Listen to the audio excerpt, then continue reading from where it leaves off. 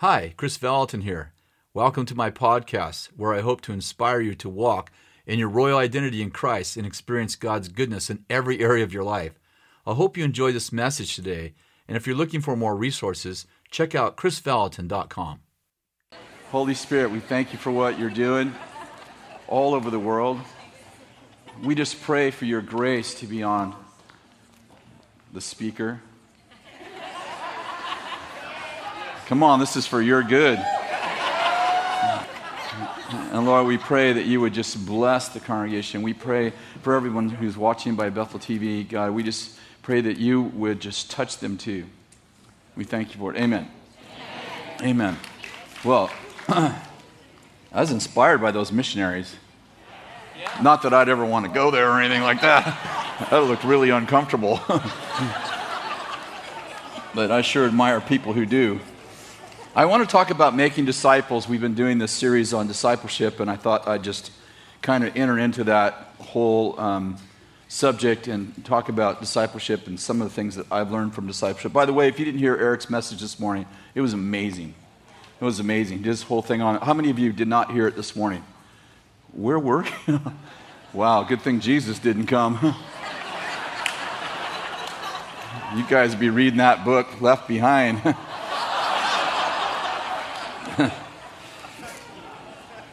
I'm going to kind of tell you a little bit about my story, and I really, So, and I've told my story so many times, sometimes I hesitate, but I feel like this is kind of like the foundation for the way I see life. You know, you probably know this if you've heard many of my messages, but when I was 15, I had an encounter with the Lord. My mother was really sick with psoriasis that covered her entire body. And we had a prowler in our house for almost a year, about 9 months by this time, 9 or 10 months.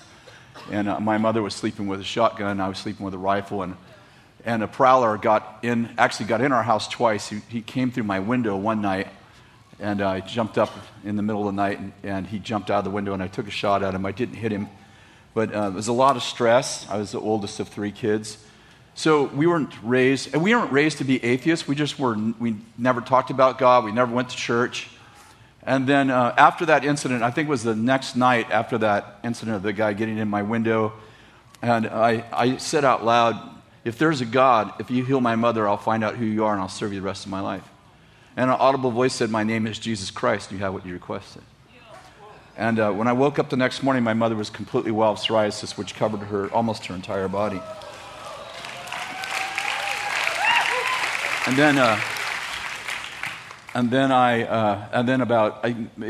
Recollection isn't perfect as far as time, but probably about a week later, the voice came back and he said, my name is Jesus Christ. You said if I healed your mother, you'd serve me, and I'm waiting. And so I began to search for God. The only thing I knew is his name wasn't Buddha or Muhammad, because he said, my name is Jesus Christ. So I'm like, I have to tell you, I didn't know the difference between Mormonism or Jehovah's Witness. I just know his name was Jesus. So I just started going to churches. Kathy was my girlfriend at the time, and she was 12. I see kids 12, and I'm like, I was engaged when she was 13. We were engaged. So we started on this journey. Lots of times I'd go by myself, but I'd go to sometimes 2 and 3 churches on a Sunday, and I would just stand in the back and wait for God to do something. And I would say, the God who spoke to me isn't here. Now, in fairness, he totally could have been there. I had no idea what I was looking for. I couldn't read. I read on the 3rd grade level when I graduated from high school. And of course, in those days, most of the people who are older here would remember we only had the King James Bible, which was kind of in tongues. So I just went from church to church, and I actually raised my hand. I've never told this. I don't think I've ever told this part of the story publicly, but I actually raised my hand 3 times to receive Jesus and went forward 3 times, but nothing ever changed. I went forward in a Billy Graham crusade, with thousands of people. Love Billy Graham, but nothing changed for me. I prayed the prayer, nothing changed for me. And then when I was 18, so 3 years later, still in this search for God, I was managing a repair shop, And one of the guys there who is now, he was a Jesus People guy. I didn't know he's a Jesus People guy at the time. Long-haired, former hippie, drug addict who found Jesus. He worked for me. And he said, hey, you need to come to my home group. And I'm like, okay. And he kept asking me. And I'm like, he seems a little weird. I don't think I want to do his home group. And finally, just, how you say, yes, you'll come. And then you just keep not coming. And pretty soon, out of guilt, you're like, all right, I'm going.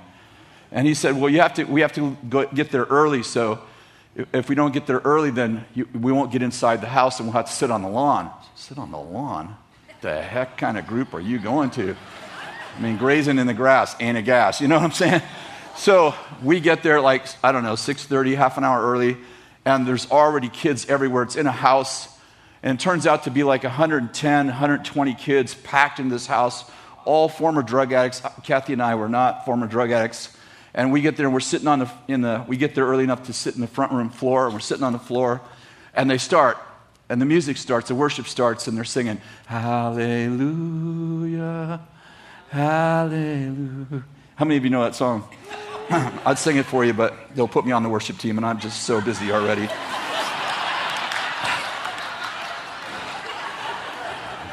I believe in miracles. And while they sang, young people stood up and said, Jesus delivered me from heroin. Jesus healed me from cancer. Just spontaneously stood up. Just gave one-line testimonies. Jesus healed me from epilepsy. Jesus delivered me from heroin. I mean, it was so powerful in there.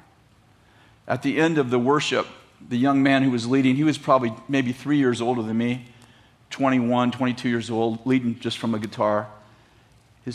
He said, his name was Ken. He said, does anyone in here want to receive Jesus? And Kathy and I both raised our hand. Yes. Hello. 3 years. That would be me. And so he said, pray this prayer. We prayed a prayer. And afterwards, he came over and sat on the floor with us after the whole night was over. And he said, you just received Jesus and you became born again. And he opened the Bible and shared a few verses. Remember, I had never read the Bible before. Read a few real simple verses, John 3:16, and talking to us about the fact that we were born again. And he said, you're born again and you're like a little baby. Your spirit is like a little baby, and you need a father. And I'm like, I've needed a father all my life. That sounds good. And he brought 2 men that were probably 3 or 4 years older than us right up to us. They sat on the floor next to us, and he said, which one of these men do you want to be your father? I just picked the better-looking guy.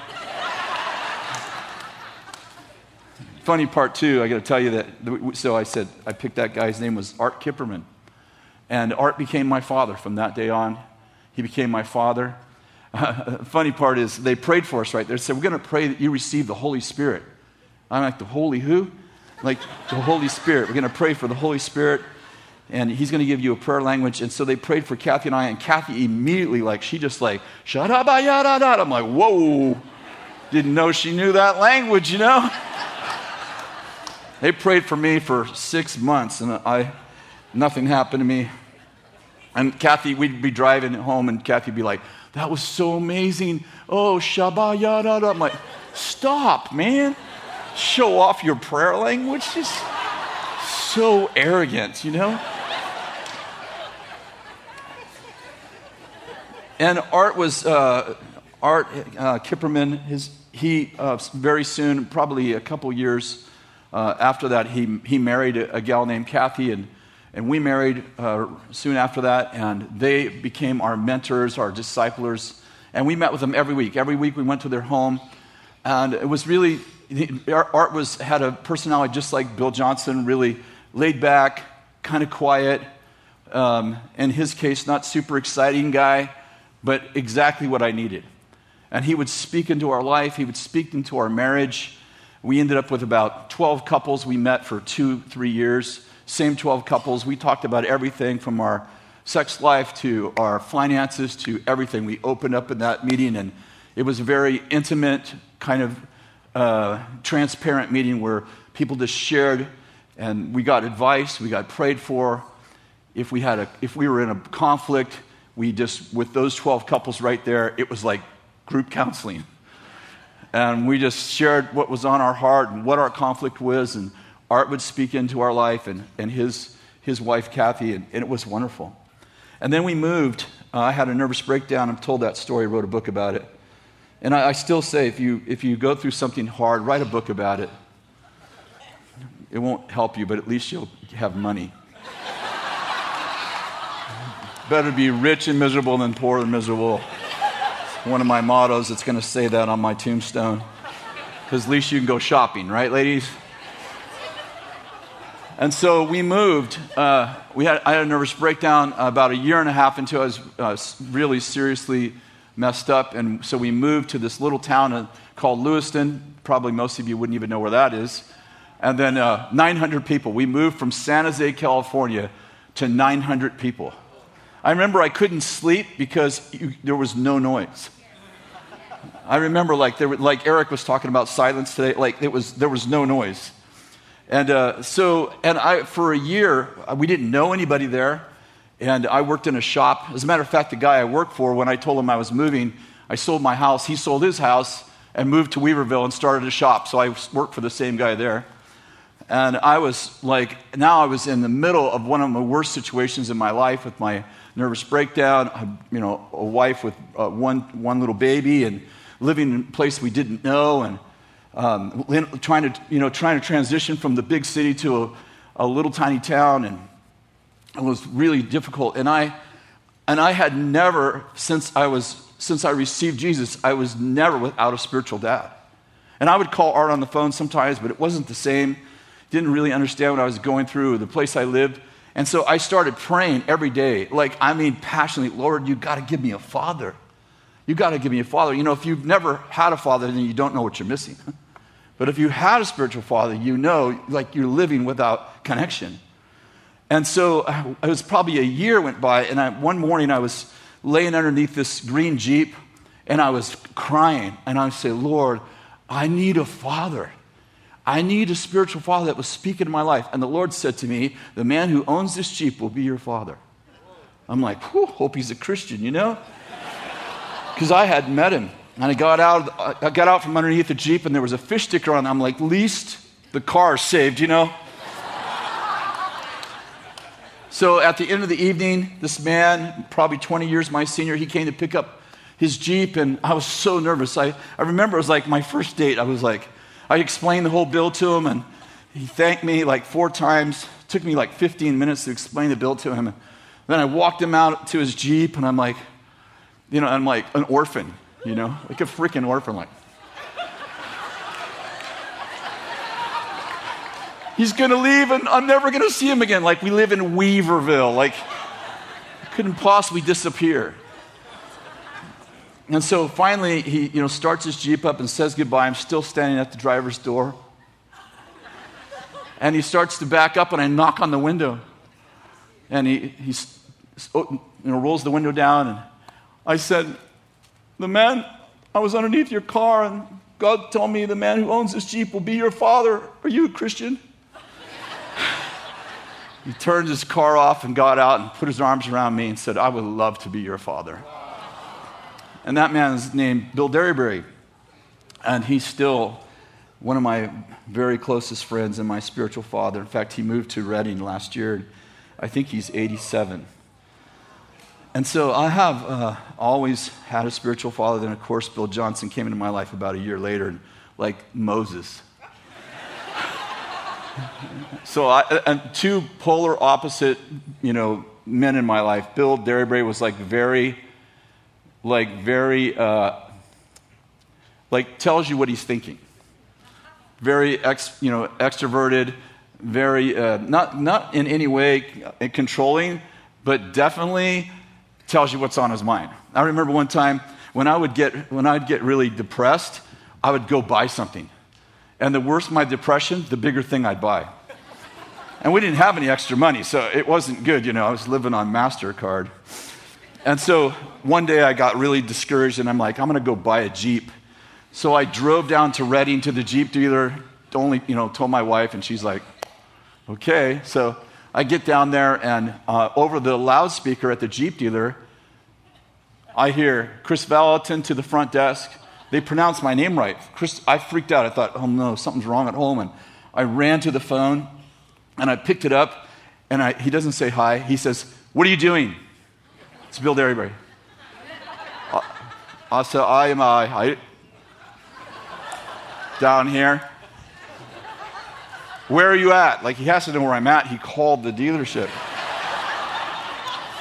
I'm not the Jeep dealer. And he goes, get your butt home, and hangs up on me. That was it. You can't tell me what to do. Okay, I'm going home. And we had a really beautiful relationship, and I really appreciated him. And my wife and I, we had an agreement, like, if we weren't getting along, like, we could, like, go call Bill and tell him. So I never called him for her, but she called several times for me. We had lunch every Friday, so he'd be like, hey, how's your marriage? I'm like, it's going good. He's like, how's your marriage? I'm like, pretty good. And like, how's your marriage? I'm not sure. Kathy call you? And he's like, you're being a butthead at home. I don't think it's my fault. Oh, good. That was not a good thing to say.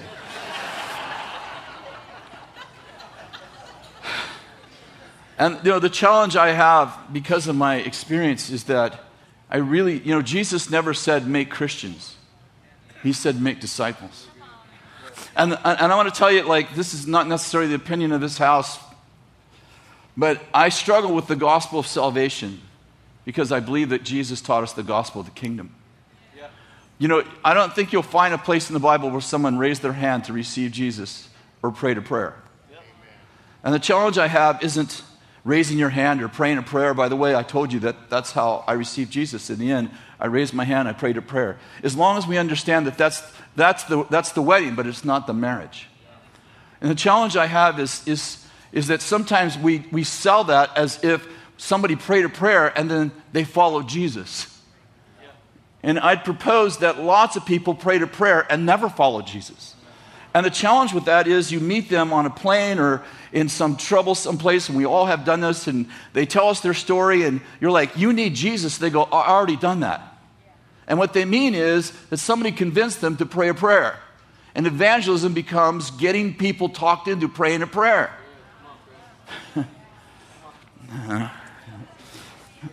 Look, you understand, I don't have any problem with people praying a prayer as long as we don't think that they're actually following Jesus just because they prayed a prayer. And some people, that what they call evangelism, in my mind, is manipulation. They get someone strapped in a seat right next to them, and they badger them till they finally repeat a prayer. And like, I led this guy to the Lord. I'm like, maybe you did, but a lot of people don't like conflict. A lot of people don't know how to set boundaries and say, hey, I actually don't want to do that. And all I'm saying is, I'm not against praying a prayer. I'm against not discipling people who pray a prayer. And in my mind, sometimes it's better that they don't pray a prayer until they're ready to be discipled. They're ready to be actually followers of Jesus. Can you imagine Jesus in a crowd saying, how many of you would like to be Christians? Raise your hand. Good, okay. Pray a prayer. Pray this prayer. Jesus, I think the prayer is fine, but prayer has replaced discipleship. Okay, it's going to get worse.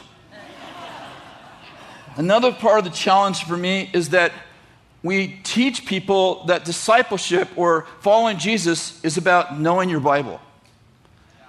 Now, before I go on, I know where this is going to go because we're streaming, so I know how ugly this is going to get. And I actually thought about whether or not, I put it in red, so whether or not I'm going to do this or not. But I think it's important. Because, by the way, I read the Bible twice a day, so probably more than most of you who disagree with my comment. Funny how you can disagree and still not read your Bible.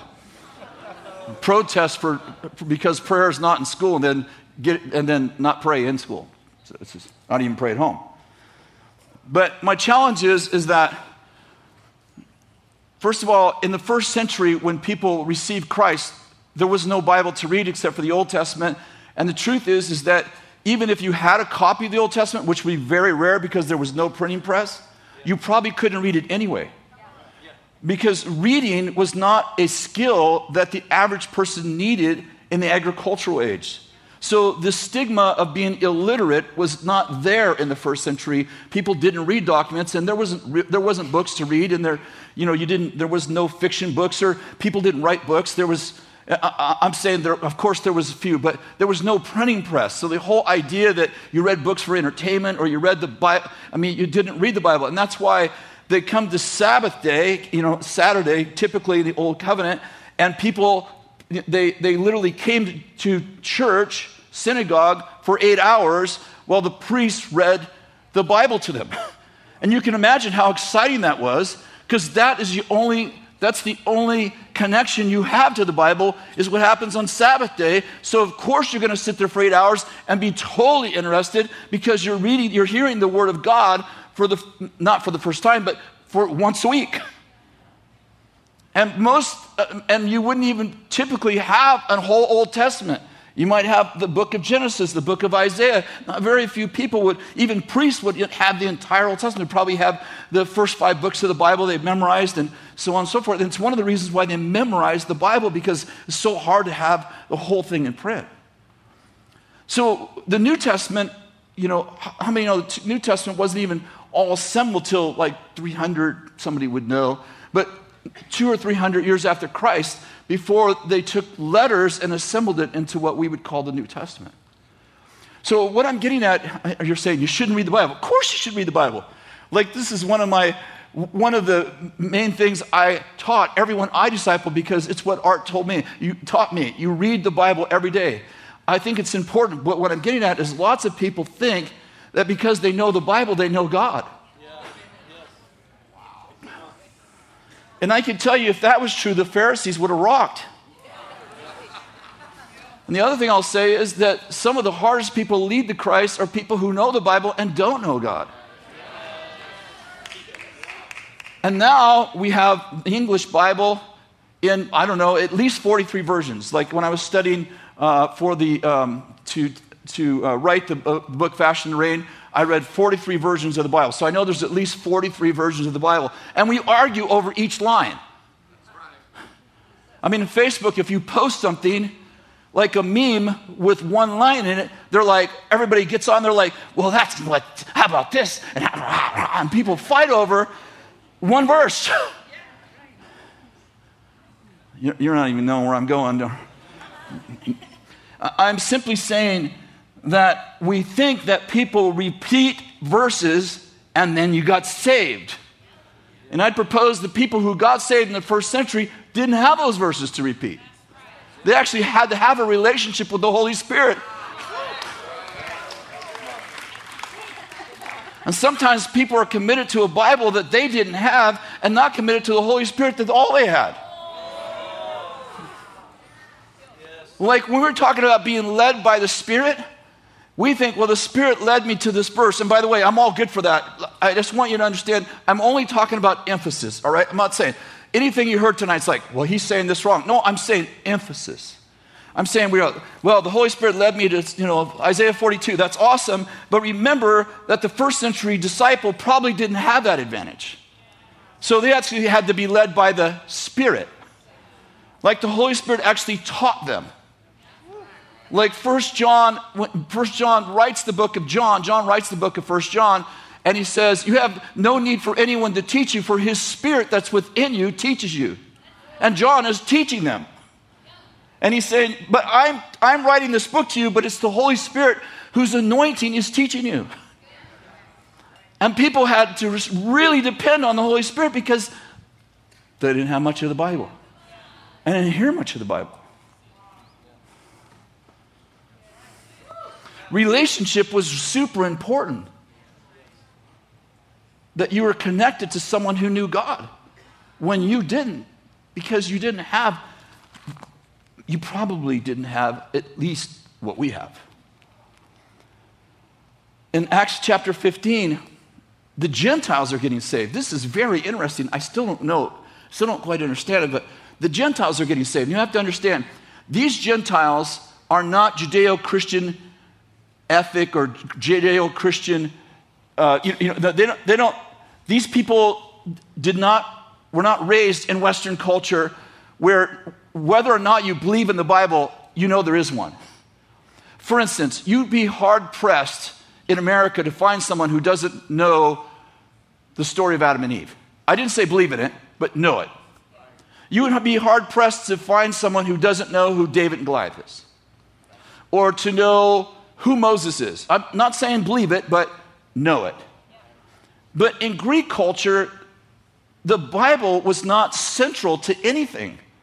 So they would not know when the Greeks, so when the Gentiles are getting saved, these are not American Gentiles, these are not European Gentiles, modern 21st century, 20th century European Gentiles. These are Romans and Greeks, none of which would have ever been exposed to the Bible.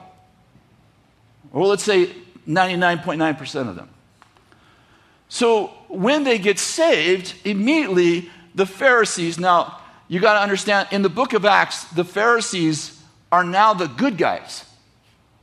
Because when Jesus, when Jesus rose from the dead, lots of the Pharisees actually received Christ. And what was special about those guys is that they're the only ones who know the Bible, i.e. the Apostle Paul, who writes 13 books of the Bible. Why does he credit with so many books? Because not very many Pharisees, not very many people actually knew the Bible. So these Pharisees start getting saved. Now these are good Pharisees, not bad Pharisees. They're actually following Jesus. They actually know the Bible. And of course, they think, hey, if you're a Gentile, you need to be circumcised. You need to know the law. Now, they're not like trying to, you understand where I'm going? I'm not saying they're saying you just have to be circumcised. I'm saying they only have the Old Testament. So they're like, hey guys, you guys came out of Greek mythology. You believe in Hercules and Artemis and Diana and all these gods. You need to read the Bible so you actually know that our God is one God. And so they have this big council where the apostles all come together in Jerusalem in Acts chapter 15. And Paul's there, and Peter's there, and James is there, and 11 of the disciples are there. And they stand up and they begin to give testimonies.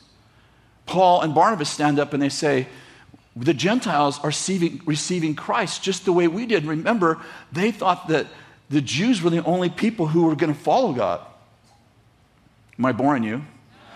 So Paul and Silas, I'm sorry, I think it was Paul and Barnabas, they stand up and they start giving testimony. God did miracles and he saved them and he healed them and the Holy Spirit fell on them. And Peter stands up and he goes, I was at Cornelius' house. Let me tell you what happened there. I was preaching, and in the middle of my preaching, the Holy Spirit fell on them just the way he fell on us, and they started speaking in tongues. And so we baptized them. And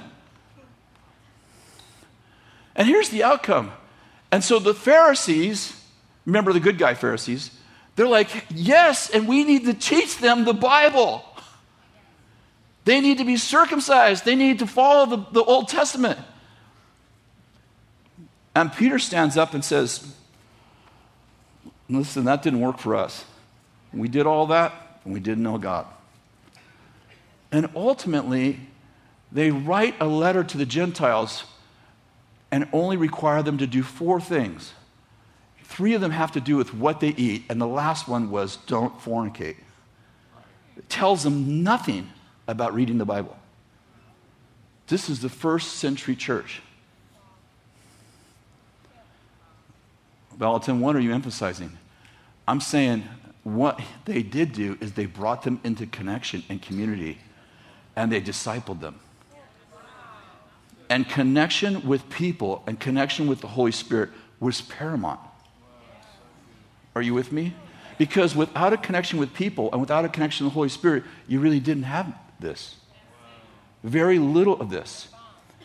And I'm just trying to point out how different 21st century Christianity is, because now we agree to a philosophy we don't even actually live.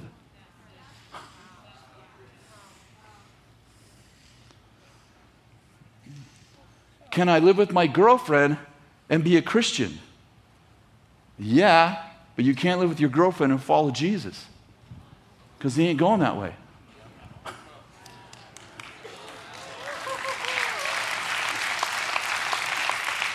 I'm saying Christianity does not mean following Jesus anymore. People are like, I live this lifestyle, I identify with this sexual orientation, which the Bible calls sin, and I'm a Christian. I'm like, you might be a Christian, but you're not a follower of Jesus because you can't follow Jesus unless you repent. That's me, you, and all of us. You're just saying people, I'm saying us. You can't live in sin and follow Jesus because he ain't going that way. So being a Christian, we're making Christians, but I'm not sure we're making disciples. And unfortunately, listen, I know most of you are sitting here and you're like, isn't making Christians making disciples? Yes, it should be synonymous. I'm pointing out it is not anymore.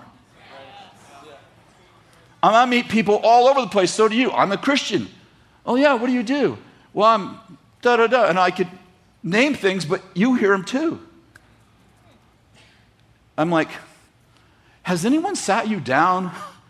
I can imagine my conversations with Art or Bill Derryberry if I had any of those thoughts. They would last about an hour.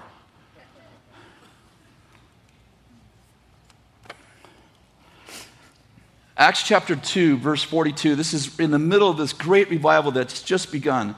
They're like 2 years into this great revival. It says this, they were continually devoting themselves to the apostles' teaching, to fellowship, breaking of bread, and to prayer. Did you notice the 4 things they were dedicating themselves? The apostles' teaching, fellowship, breaking bread, and prayer.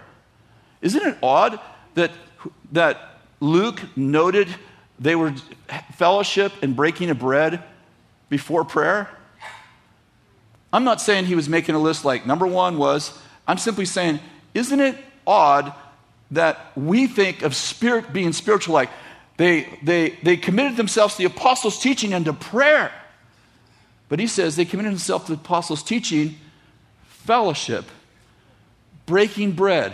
In other words, what they were committed to is having meals together, hanging out together, listening to the apostles teach, and then praying about it. Do you see a difference? They were in community.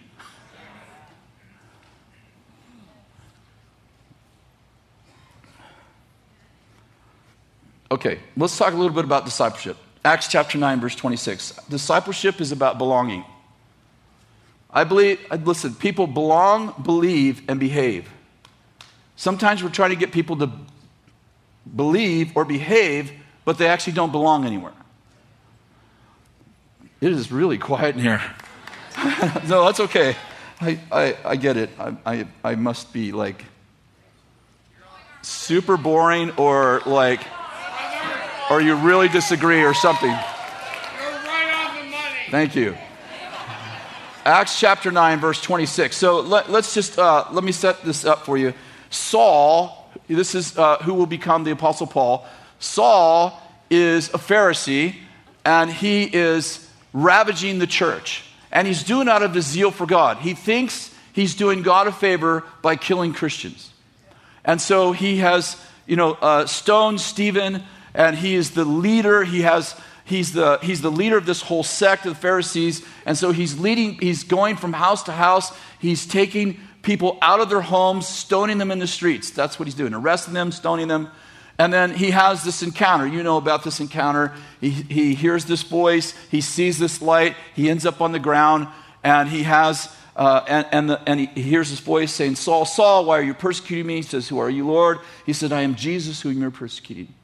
And then he blinds him. The Lord blinds him. He sends him to this guy's house. He gets this guy named Ananias, who's a disciple. God says, Ananias, tells him this whole story and says, "I want you to go pray for Saul." The guy's like, oh no, I'm not praying for him. And the Lord says, "No, he's a brother. I want you to go pray for him, and I want you to give him this prophetic word." So he goes and prays for him. His eyes are open. He has this prophetic word. You're going to speak to kings. You're going to speak to rulers. You're going to speak to Gentiles and Jews in my name. And so Saul immediately, he has this crazy encounter. He receives Christ, and he goes out and he tries to make it happen, and nothing works. The Gentiles don't like him because they're still afraid of him. The Jews don't like him because it seems like he's changed sides. So he's nowhere man in nowhere land. And the disciples, the apostles, The 11 apostles who are leading this movement still in Jerusalem, they're all terrified of Saul because he's like the first century ISIS guys. So they're like, we don't trust this guy's saved. So that's kind of set. Verse 26, when Saul came to Jerusalem, he was trying to associate with the disciples, but they were afraid of him, not believing he was a disciple. But Barnabas, everybody say, but Barnabas. But Barnabas took a hold of him and brought him to the apostles and described them how he'd seen the Lord on the road and how he'd talked to him and how at Damascus he had spoken out boldly in the name of Jesus. And this is a beautiful story. I'm probably not going to take too much time, but Barnabas takes a hold of Saul.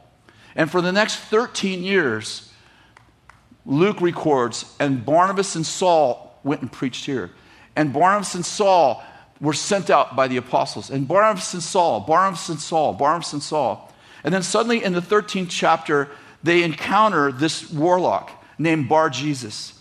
And when they encounter him, instead of Barnabas taking the lead, Saul takes the lead, and Saul blinds the guy. Why does God blind the guy? How did Saul see? God blinded Saul so he could see.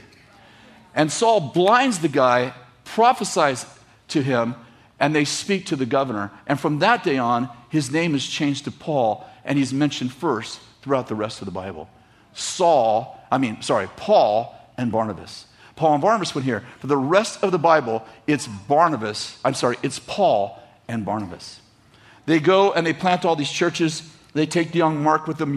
Mark is Barnabas' cousin. They plant all these churches. It's, you can imagine how treacherous it is. Mark runs off. He's a young man, probably 17, 18. He gets afraid. He goes home. And about several years later, Paul says, hey, Barnabas, let's go back and strengthen the churches we planted. And Barnabas said, good, let's take Mark with us. And Paul is so adamant, we are not taking Mark. He is a coward. I am not having cowards with me. And the argument gets so bad that Barnabas takes Mark with him, and Paul takes Silas.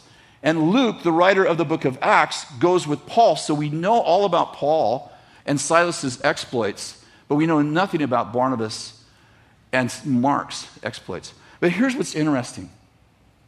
Barnabas writes no books of the Bible, but he takes a hold of a former Pharisee and he mentors him for 13 years. And that man becomes the great apostle Paul and writes 13 books of the New Testament. This great apostle Paul wants nothing to do with Mark, but Barnabas takes a hold of Mark and mentors him for another 14 years, and he writes the book of Mark. Without Barnabas, 14 books of the New Testament are not there. And what I'm getting at is most of us are just one Barnabas short of being a miracle worker. This is what it means to actually disciple people, is that we take a hold of them. We say, you belong to me. I don't mean in a possessive or weird way or a cult way. I mean, I care about you. What happens to you matters to me. I'm here for you. Are you with me? Like, this is not brain surgery. This is not, I don't know how to do it. Do you know how to love people?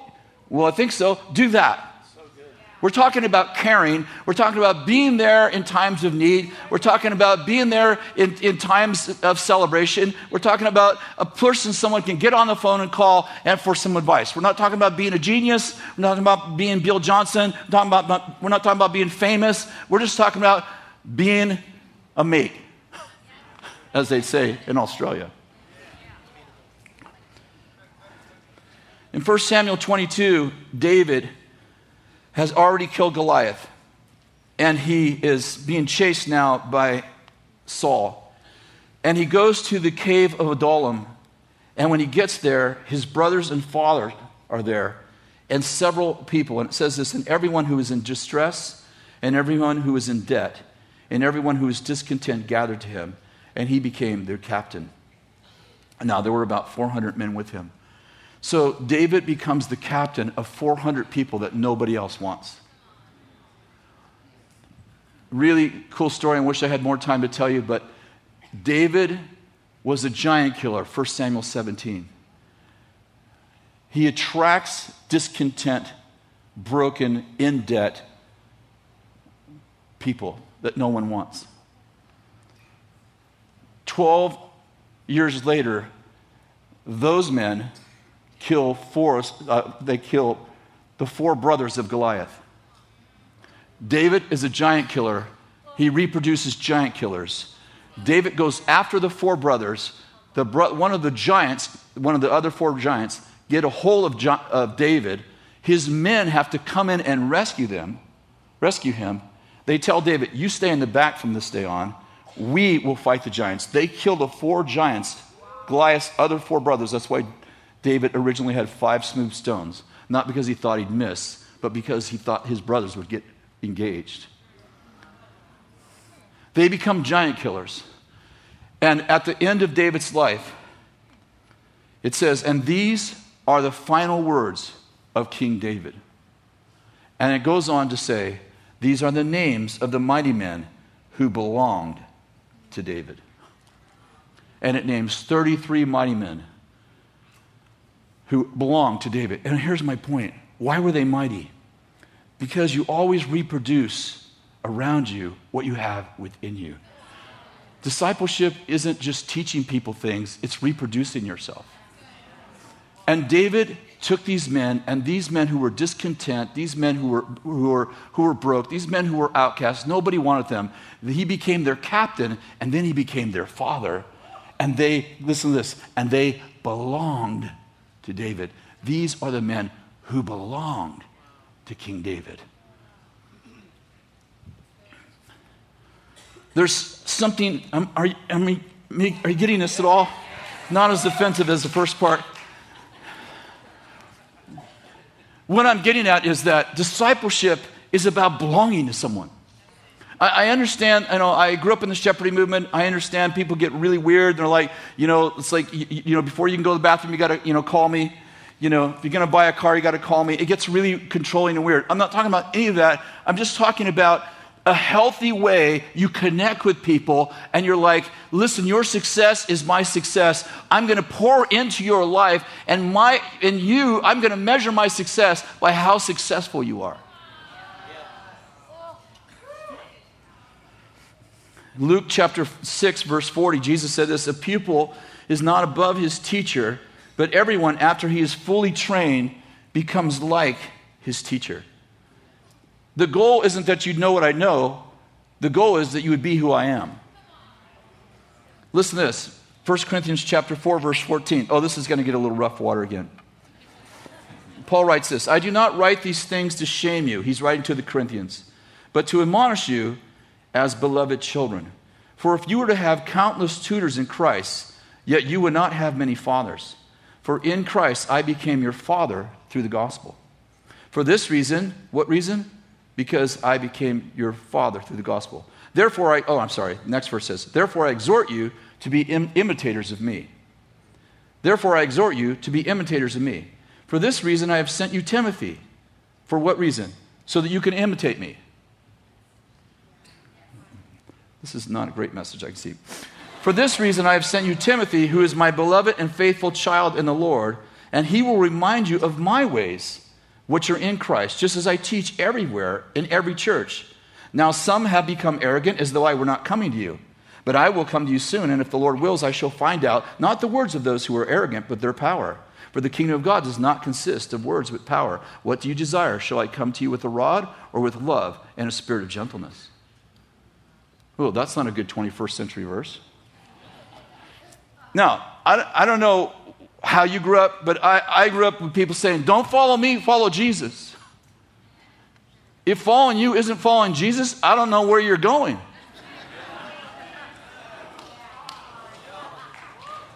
If we're down at the Marie Callender's, you've never been here before, and we're going to go to church, I say, follow me. Why? Because I'm going to where you're supposed to be going. I'm like, don't follow me, follow the map. We have reacted to strange people and cults to the place where we don't even have connection anymore. Paul said, you may have many teachers, but you don't have many fathers. What is the goal of teachers? The goal of teaching is you would know what I know. But the goal of fathers is that you would be who I am. I'm going to send you Timothy. Listen, he goes on. First he says, therefore I tell you, imitate me. Then he says, I'm going to send you Timothy. He is my son. He knows my ways. Why is that important? He'll teach you my ways, which are in Christ, so that you can imitate me. Now there's some folks in your congregation, they're saying they're your father. Now they can be your teacher, but they're not your father. I'm your father. Now when I come, I'll see, not their words, but if they have any power. And by the way, if you want to read on, especially 2 Corinthians, Paul continues to defend his fatherhood in their life. And he's like, I have authority in your life because I'm your father. They can teach you, but they cannot be your father because I'm your father. You're like, that sounds weird. It's in the Bible. What's the point? Discipleship is about belonging, but it's also about discipline. It's also about having someone in your life that can actually correct you. He says, how do you want me to come to you? Are you going to repent and be humble? Or am I going to come with a rod? Like, we should have leaders in our life that we trust. The Bill Derryberrys who said, where are you? Get home. Like, he's trying to control me. No, he's trying to make sure I don't do something stupid that takes 48 months to pay off. He's speaking into my life because I've opened the door for him. Not because he's pushed his way in or because he's manipulated his authority in my life. It's because I said, come in and speak into my life. If you see me doing something dumb, speak to it. I remember many years ago, this is probably 12 years ago, Danny Silk used to work here. By the way, I led Danny to the Lord and mentored him. I still remember casting out a demon, and Danny was 1 week old in the Lord, and he's like, this is like the book of Acts. It was so fun. My other 11 disciples ran. And Danny stood on my deck. He's like, this is like the book of Acts. He was so excited that he actually saw a demon. But I remember being in my office, and Danny says, hey, come over to my office. So I'm standing in his doorway, and he says, hey, I'm flying out in 15 minutes, so I got to say this quick. I said, okay. He said, I see that there's arrogance in your life. It's really affecting you. And I'm like, arrogance in my life? What are you talking about? He's like, well, and he gave me 3 instances in the last month in which he said that was arrogant, that was prideful and arrogant. And I'm like, well, I don't think so. And anyway, he said this to me. He goes, I'm not going to argue with you. I'm giving you some feedback. You go work it out. So one of the things I used to teach, I still teach, is unless you trust someone more than you trust yourself, you can't get out of deception, because the nature of deception is you don't know you're deceived. If you know you're deceived, that's not called deception. It's called stupidity. How many's ever done that before? I certainly have. So I go home that night, and I don't tell Kathy, because she'll agree with Danny for sure. So I go to bed that night, and I can't sleep. I'm laying there, I'm thinking what Danny said, about arrogance and pride. And here's 3 circumstances in the last month that I was, he said, I was there when you did this. I was there when you did that. I was there when you did that. Was just like, he said, Danny's so funny. He's like, and pride was seeping out of your ears. Wow. I thought it was wax. So I was laying awake at night, and I was just, I was actually defending myself. Have you ever argued with somebody who's not there? And you argue their side, and then you argue your side, and then you argue their side, and you always win, right? You're like, yes, and I got him with that one. And if you can't win that argument, then you think of things that he's bad at. And let me tell you what you did.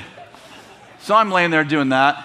And the Lord said to me, you said that if you don't trust someone more than you trust yourself, you can't get out of deception. So do you believe that, or you just teach other people that? So I said to the Lord, I really believe that, but I really think Danny's wrong.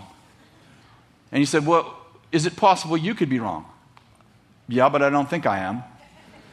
And the Lord said, well, you could be deceived according to your doctrine. So I laid there and I thought, and this is what I thought to myself. I thought, does Danny love me? Yes. Has he always been my friend? Yes. Have I always trusted him in the life of other people and his counsel? Yes. So I said to the Lord, this doesn't feel true, but I agree with Danny because I trust him. And as soon as I said that in my mind, in my spirit, I immediately saw my pride. As a matter of fact, I saw several other circumstances he didn't know about.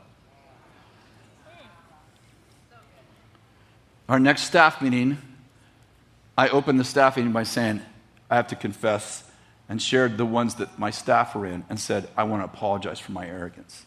I had to write 3 letters to speakers who were here. It wasn't fun, but it's a whole lot better than living a life of deception. In Matthew 13, verse 20, Jesus is telling the story, the sower and the seed. I know you know this story well. And then at the end, he walks away and he leaves the audience without any understanding of what the parable means. And the disciples are like, hey, what does the parable mean? And the Lord begins to tell them about each of the seeds and where it was planted and what it meant. And he gets to this one. He said, the one on whom the seed was sown on rocky places. This is the man who hears the word and immediately he receives it with joy. And yet he has no firm root in himself. He has no firm root in himself, but is only temporary. And when affliction or persecution arises because of the word, immediately he falls away. I have read that verse for many, many, many years. And it has really troubled me because I've experienced that. Like, I used to personally disciple several people, about 13 or 14. Danny was in that group for a while. And out of that group, I think only 4 of them walk with the Lord today. And I have laid awake at night. 3 of those guys were the head of my youth group, led the junior high youth group, led a campus club, had a radical encounter with God.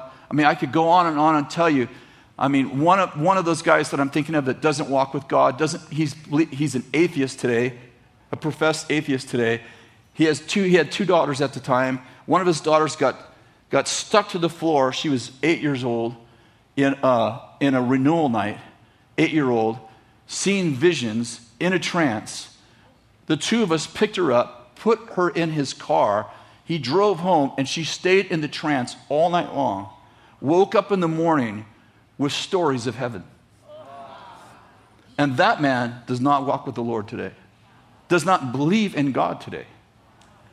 And I was like, so crazy, like the story, this man immediately receives the word with joy, but because he has no firm root in himself, as soon as there's affliction, as soon as there's anything negative, he falls away. And I'm like, I had 8 people like that I poured my life into for years. And I always wondered, what does that mean? And one day I was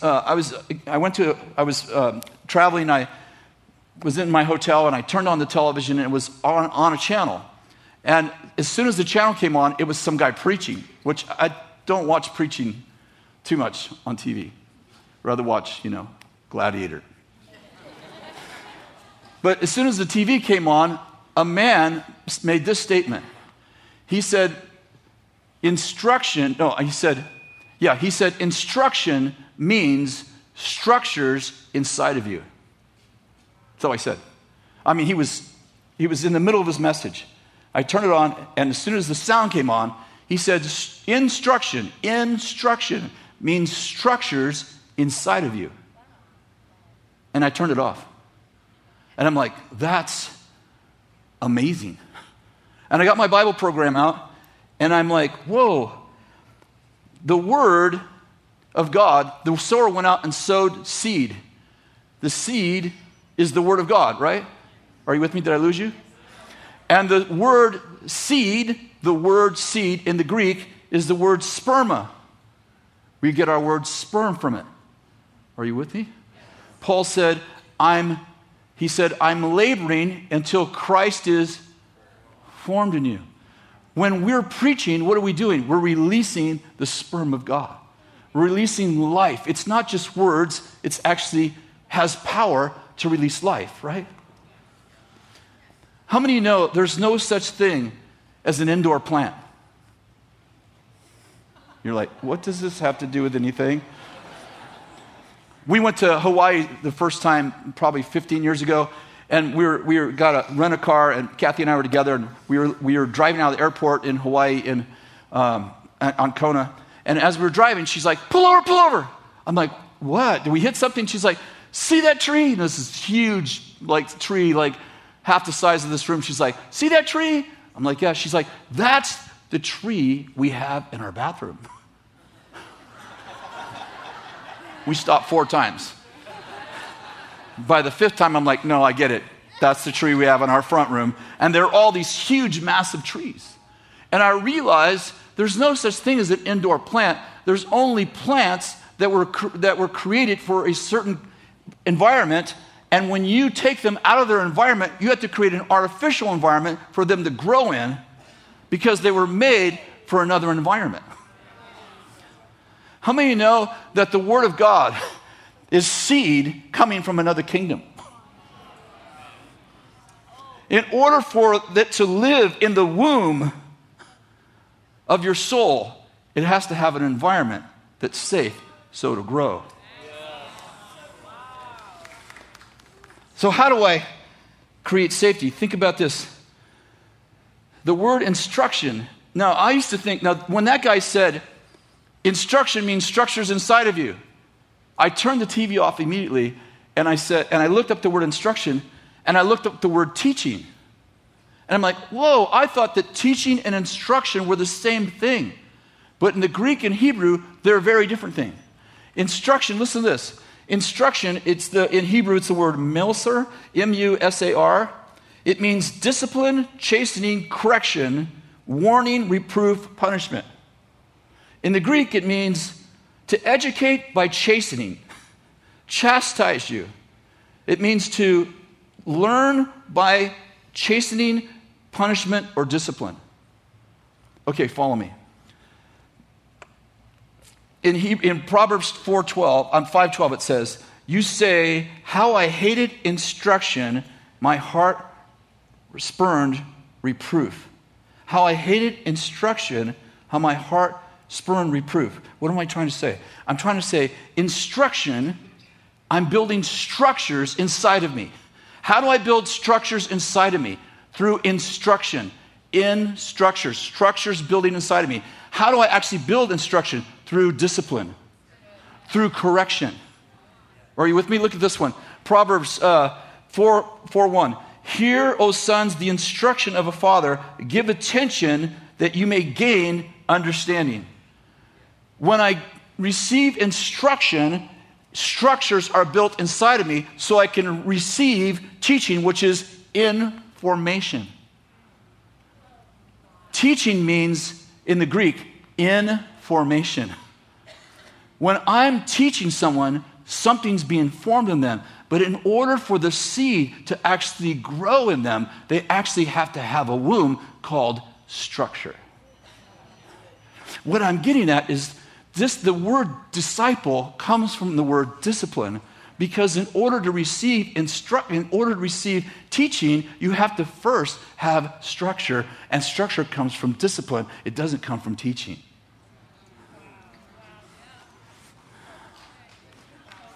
Okay, let me make it simple. You come to school ministry. I just learned this like 3 years ago. What I realized is that one of the reasons why people learn in a school of ministry as opposed to sending the same material to them at home is because at school ministry, you're required to be there, let's say at 12:30. The fact that you have to submit to a schedule you don't want to be at is discipline.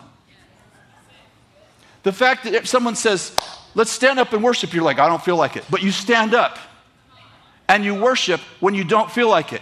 What's happening is are you with me? Through discipline, you're building a structure. Someone says, do your homework, and you're like, I don't want to do this homework. Read this book. I don't want to read this book. Hey, I say to students often, if you could do this for free, you would have done it at home. But what happens is someone, I say makes me, obviously you don't have to do anything, you can leave. But my point is, one of your leaders says, you have to read this book by Thursday. And you're like, I read this book by Thursday. I don't want to read this book. Okay, I read it anyway. And what I'm getting at is that the resistance you have to doing it, but the fact that you do it anyway is actually building in you a structure that can hold information.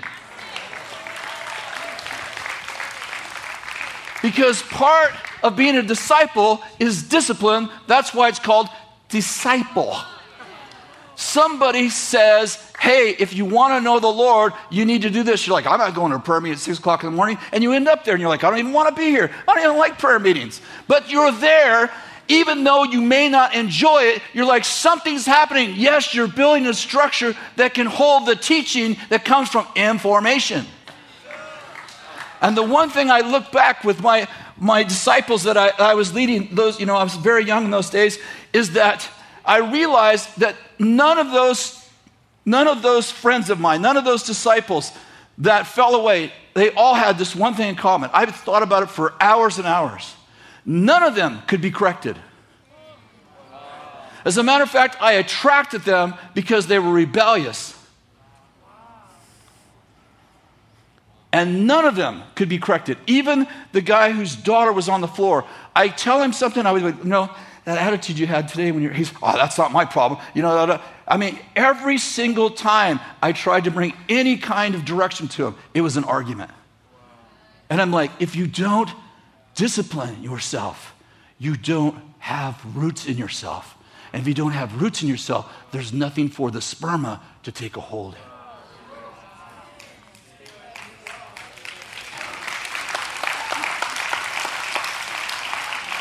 Here's the challenge.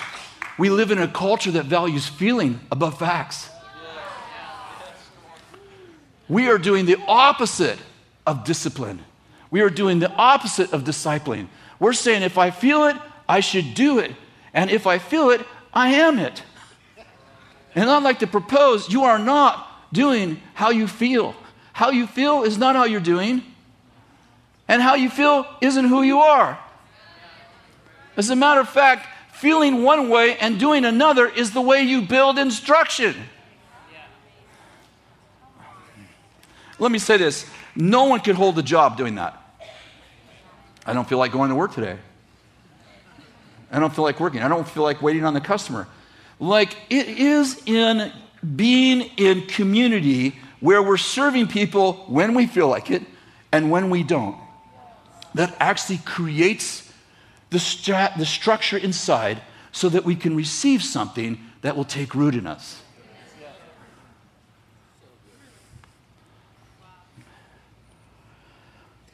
I'll give you one more. Discipleship means believing in people before they deserve it. I am the product of 3 men, 4 including my grandfather, who believed in me way before I deserve it. I don't know if I deserve it today, but I will say this. If you don't think I deserve it today, you should have seen me several years ago. If you think this is rustic, this is way cleaned up. But I am the product of someone who believed in me way before I deserved it. Let me tell you, when I had my nervous breakdown, my issue was irrational fear. I mean, I was afraid of everything. I had claustrophobia. It could be snowing, and I had to drive with the windows down. I couldn't get in an elevator. I couldn't go into a public building. I couldn't stay in a hotel. I was afraid of everything. I thought I was going to die. I thought my wife was going to leave me. I mean, listen, phobia, they didn't even have a title for what I had. I had phobias about phobias. I had fear about being fearful. I didn't trust myself. I didn't trust anybody. And when I met Bill, here's how he introduced me after knowing me for a month to a friend. This is Chris Valentin. He goes where angels fear to tread. That's how he used to introduce me. And he'd say, this is the most courageous man I've ever met. He didn't know. I was terrified. But you know what he was doing? He was releasing sperm of the kingdom in me. He was calling things that were not as though they were. And what was happening is that because he took a hold of me, I'm like, I want to please this man. And I was going where I was afraid to go until I was no longer afraid to go there.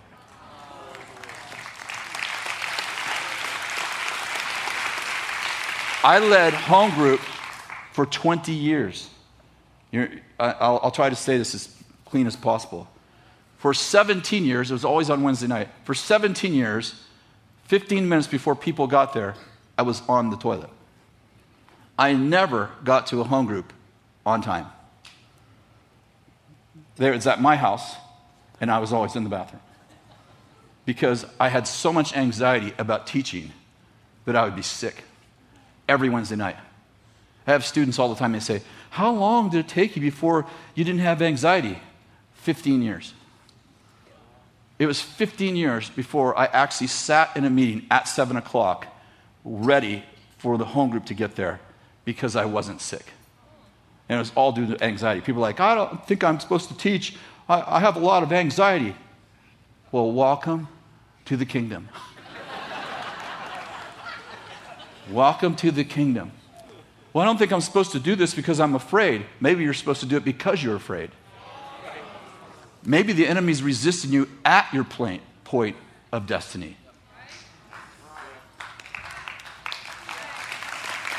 I love this. John Maxwell, in his book, Developing the Leader Within, it's actually on page 99. If you have that book, you want to look it up. He tells this story about this school, and they did this experiment. And they took all the teachers in the school, and they put them in a hat, and they randomly pulled out a teacher's name. And then they took all the students that were in that year class, and they randomly put them all in the hat, and they pulled out, I think it was 30 of them, or maybe it was 20. And they took those students and those teachers, and they put them together, and they said, we chose you because you're an extraordinary teacher. And we gave you the best students. And we want you to have the privilege of teaching the best students. And then they went to the students and they said, we chose you because you're the best students. So we gave you the best teacher in the entire school to teach you this year as a privilege. Those students performed at 30% higher than anyone else in the school. At the end of the year, their scores were 30% higher than every other student in the school. The teacher came in and he said, wow, look what I've done. I have used my skill to teach the best students. And look at how they perform. And they said, we have a confession to make. You weren't the best teacher. We actually chose you randomly out of a hat. And he said, wow, I guess it's a testimony to the students you gave me. He said, we have another secret to tell you. We didn't give you the best students. We chose them randomly out of a hat. And he said, if you chose me randomly and you chose them randomly, then why did they excel? And they said, because you thought they should and they thought they should. See, what happens when you believe in someone is that they begin to believe in themselves. And when they begin to believe in themselves, they begin to overperform because somebody believes in them. See, Jesus believed in people before they deserved it. And that's, Judas in John 12, I won't read it to you because you know the story, but John 12 says that Judas was a thief. He was stealing from the money box. It goes on to say that Jesus made him the keeper of the money or the treasurer of his ministry. Why would you make someone who steals money the treasurer? I mean, wouldn't you make Matthew the treasurer? I mean, he was a former IRS agent, probably knows something about money. Or maybe even Peter, they own their own business, probably knows something about money. Why do you make Judas the treasurer when you know he's stealing? I asked that question many times to myself. And one day I realized it's because Jesus trusted people before they deserved it. Yeah. See, and the culture that created 11 world changers caused one man to hang himself. See, the challenge is we get someone to hang themselves metaphorically, and then we change the culture so we'll never have another Judas, and then wonder why we don't have Peters. See, the same culture that raises up Peters also causes Judases to hang themselves. If you don't have a culture in which Judas could hang himself, you won't have Peters. Do you know Judas and Peter both denied Christ? Judas denied him once. Peter denied him 3 times. One hung himself and the other became the head of the church. It's really important that you learn how to fail successfully. This is a part of what we do when we disciple people. Like, what do I do? Okay, I get it. I'm supposed to be discipled and I'm supposed to be discipling somebody. What do? I invite them over for dinner. Then what I do? You begin to ascertain, discover, develop, deploy. Discover. Lord, if you train up a child in the way they should go, then when they're old, they won't depart from it. Lord, give me insight. Because I believe whenever God gives you oversight into someone's life, he gives you insight into their life. And I go, Lord, give me insight into this man's life. Give me insight into this woman's life. And the Lord begins to this woman is creative. She shall be a dancer or whatever. You don't even have to know specifically. And you just start, okay, I'm going to expose my disciple to creativity. Let's go to an art show. Let's go to a dance. Let's go someplace where you go, that's what I want to do forever. And the first thing I do is discover, and I begin to draw out the noble plans of a man are like deep water, but a man of understanding draws them out. And I begin to help draw out this person. A noble man makes noble plans. By noble plans he stands. And I'm part of that noble man who helps you make a noble plan so you can stand. And I begin to believe in you. And when you have self-doubt and you fail, and I go, you failed, you just never can do it. I'm like, hey, you're better than that. When you sin, I'm like, what are you doing? You're the child, you're a son of a king. Get out of that mud puddle. I'm not condemning you. I might help you find conviction. I might convince you that what you're doing is wrong. That can all be part of fatherhood, as I explained to you with Bill Derryberry. But I'm not there to condemn you. I'm there to let you know you're better than you're behaving.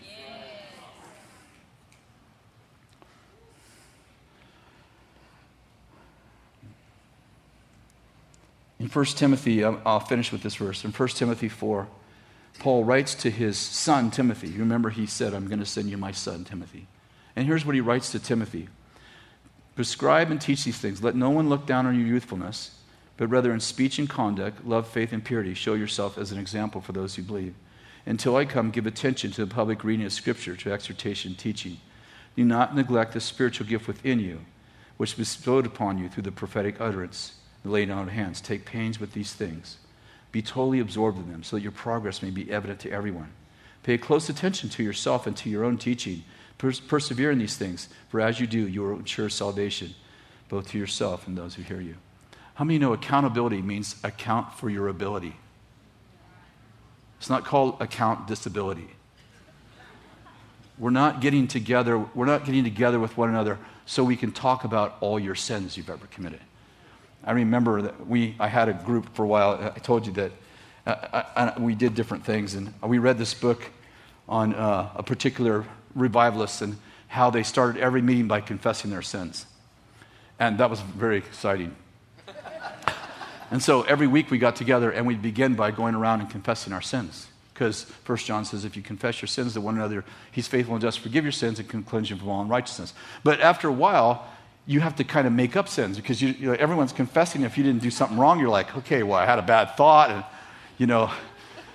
it was really sad. And we did that for like 6 months. And I'm like, I may have worked for them, but I don't think it's working for us. And we switched, I began to learn, you know what? When I treat people like sinners, it's amazing how sin conscious they become and how often they sin. Yeah. But when I treat people like saints, it's amazing how little they sin and how they behave like saints. Yes. And so we started doing this thing, like, what gift did God give you and what are you doing with it? I love when Paul writes to Timothy. He's like, you got some gifts. The presbytery laid hands on you. Timothy, what are you doing with them? I want you to take those gifts and I want you to get so good at them that everybody around you goes, he's really getting good at that. He's becoming a good preacher. She's becoming an awesome teacher. You know what? Have you seen the way they're moving in the gifts of the Spirit? And what I'm getting at is Paul holds Timothy accountable for the gifts in his life, not for his sin. When Timothy's afraid, Paul said, you're better than that. God hasn't given you a spirit of fear, but love, power, and a sound mind. You know what he says to him before that? I'm mindful of the faith that was in your grandmother. And also, I'm mindful of the faith that was in your mother. And now I see the faith in you. Therefore, God hasn't given you a spirit of fear. What's he saying? You're a third-generation believer. You're bigger than this. What was he doing? He was encouraging him. He was giving him courage to move forward. He's like, God hasn't given you a spirit of fear, but love, power, and a sound mind. Now, Timothy, do the work of an evangelist. Timothy wasn't an evangelist. Paul's like, Timothy, you're in a situation, I need you to evangelize. You can do this. I'm afraid. Your grandmother started this. Your mother, you have momentum. Stop acting afraid and be courageous. I love Paul's relationship with Timothy. He corrects them in a positive way, and he reminds him that he's been given gifts that he needs to do something with. Anyway, this is discipleship. This is what it means to disciple. That we get people in our lives. Listen, and I believe all of us need a mentor in our life. I don't care if you're 5 or you're 65. Like, I believe that we all need people to speak into our lives. Yes, it's going to look different. If you're 40 years old in the Lord, it should look different. We're not bottle feeding you. We're not spoon feeding you. But I still believe we all need to have accountability in our lives. We all need encouragement. We all need connection. When something great happens in our life, we need someone we can pick up the phone and say, hey, this happened. This is amazing. We need people who will celebrate with us. And when we go through a really hard time, we need someone who will mourn with us. They don't always have to have the answer. We don't need the wisest person on earth. We just need someone who truly loves us and connects with us. And I believe that all of us are responsible to disciple other people. Some of you can disciple 1.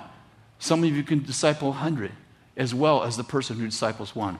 But everyone was equipped to actually help someone on a regular basis. Like, I help the poor person, I go down, that's all great.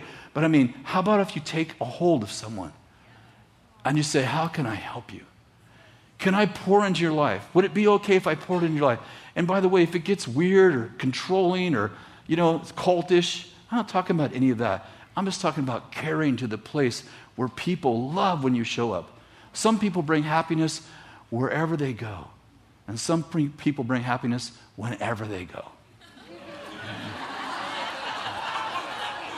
And we're all laughing because we have people on both sides of that. And like, you want to be that person when they show up, they're like, I'm happy you're in my life.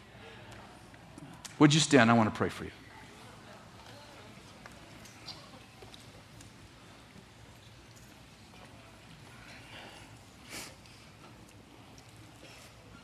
Some of you tonight, you're listening, and I know if you're anything like me, you're like, do I do that?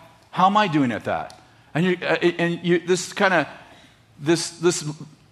look at your gauges when someone shares a message like this. You're like, do I allow people to discipline me? Do I have anybody in my life? Am I afraid of people? Like, oh, my dad abused me. I don't like authority. That scares me. I can't tell you. I will get several messages on Facebook, guaranteed. Private message like, my dad abused me. I don't trust authority. I'm like, hey, my dad abused me too. I had 2 dads who abused me. And I totally understand it. I say with compassion, I get it, but I also know the benefits of having someone who's more mature than you are speaking into your life. And I am so thankful that I had 2 abusive biological fathers, not biological, but physical fathers in my life. But I've had 4 spiritual fathers in my life that have all blessed me, and I've never had a bad spiritual dad. Have I ever had any of them do anything wrong in my life? Of course, they're human. I mean, we're not talking about perfect people. We're talking about people who love God and who are more mature than us. But we're not talking about perfect people. And sometimes we're like, well, if Bill Johnson was in my life, I'd trust him too. No, you probably wouldn't. Because if you don't trust people, it doesn't matter what title they have. You just won't trust them. And so I want to really encourage you tonight. I mean, this message, I hope it didn't make you feel guilty. That wasn't my goal. My goal was like to give you some structure and strategy, like, what am I actually supposed to be doing? And if you're, and I just want to encourage you, like, if you don't have anyone that you are pouring into, pretty simple, like, you don't start out by saying, I'd like to take a hold of you like the Apostle Paul did to Timothy. I'm like, I wouldn't do any of that. I'm like, let's have some coffee. Do you drink coffee? Yeah, could we meet tomorrow at 9? And we just start getting to know each other. And I call it courting. We might do that for 2 or 3 months and do we have a bond? Does it feel like this is organic? Does this feel strange or weird? Or do we have something in common? Do we enjoy being together? And if the first one doesn't work, there's a lot of people out there. And we live in a fatherless generation. It's not going to be very hard to find someone to connect with that actually needs you. And if you get really good at one, you're like, hey, can I invite, this is what happened to me. I invite one guy and I'm mentoring him. He's like, I got a friend that needs this. Can I invite him? And I'm like, okay, invite him once. Let's just see how it goes. It went great, so we ended up with 2. That's how I didn't go out and tell people. My disciples that I was discipling, they invited them. I think Henry would like to come. Good, bring Henry. Let's see how it goes. I always say, for one meeting, if it goes well, maybe for 2. Let's not overpromise and underperform. And we did that for years, and people came and they loved it. And we met every week for 5-6 years. It was really a lot of fun. I looked forward to that meeting. They looked forward to that meeting. And after about a year, they did the teaching. I'd go, tomorrow, Mario, you're bringing the word next week, okay? So be ready. I want you to share something on the love of God. Okay, you're going to share for 15 minutes. We're all going to talk about it. What are we doing? First you watch me do it. Then I watch you do it. Then you do it. So I just pray right now, God, that you would give us wisdom and courage. I thank you that you made us disciples and not just Christians. And I pray tonight, God, that you would give us the courage to get past our fears of people, past our fear of being ruled or controlled or anything else that's weird. And Lord, that we would just be a people who are so excited to actually be in community and to have spiritual mothers or spiritual sisters, spiritual dads or spiritual brothers in our life, big brothers, that could come in and help us do life in the kingdom. And I bless every single person here. There might be someone in here you don't know the Lord. If that's you, would you just raise your hand? You've come in here and you don't know the Lord. Or maybe my testimony, I received the Lord 10 times and I've never changed. Nothing's ever happened. If that's you, would you just raise your hand? It's I'd like to pray for you and have you just come up and some of the team just share with you. Yeah, come on up here. That's great. Is there anybody else? Tom, can you help? That's awesome. God bless you. Tom's going to connect with you right there. Okay. So excited. Yeah, just extend your hand to this guy. Lord, we bless this man. We bless this man in Jesus' name. We just release your grace and your power over him.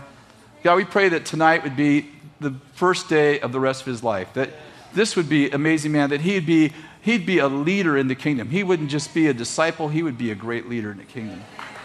Thank you, Lord. Is there anyone else you'd like to just come up? I know it takes courage, but it takes a lot of courage to. I don't like close your eyes and raise your hand. It's if you can't raise your hand, you're probably not going to have the courage to walk with God. I always think he hung naked on a cross for us. So if there's anyone else, awesome. Okay, you're coming. God bless you. Thank you so very much. Thanks so much for listening to my podcast.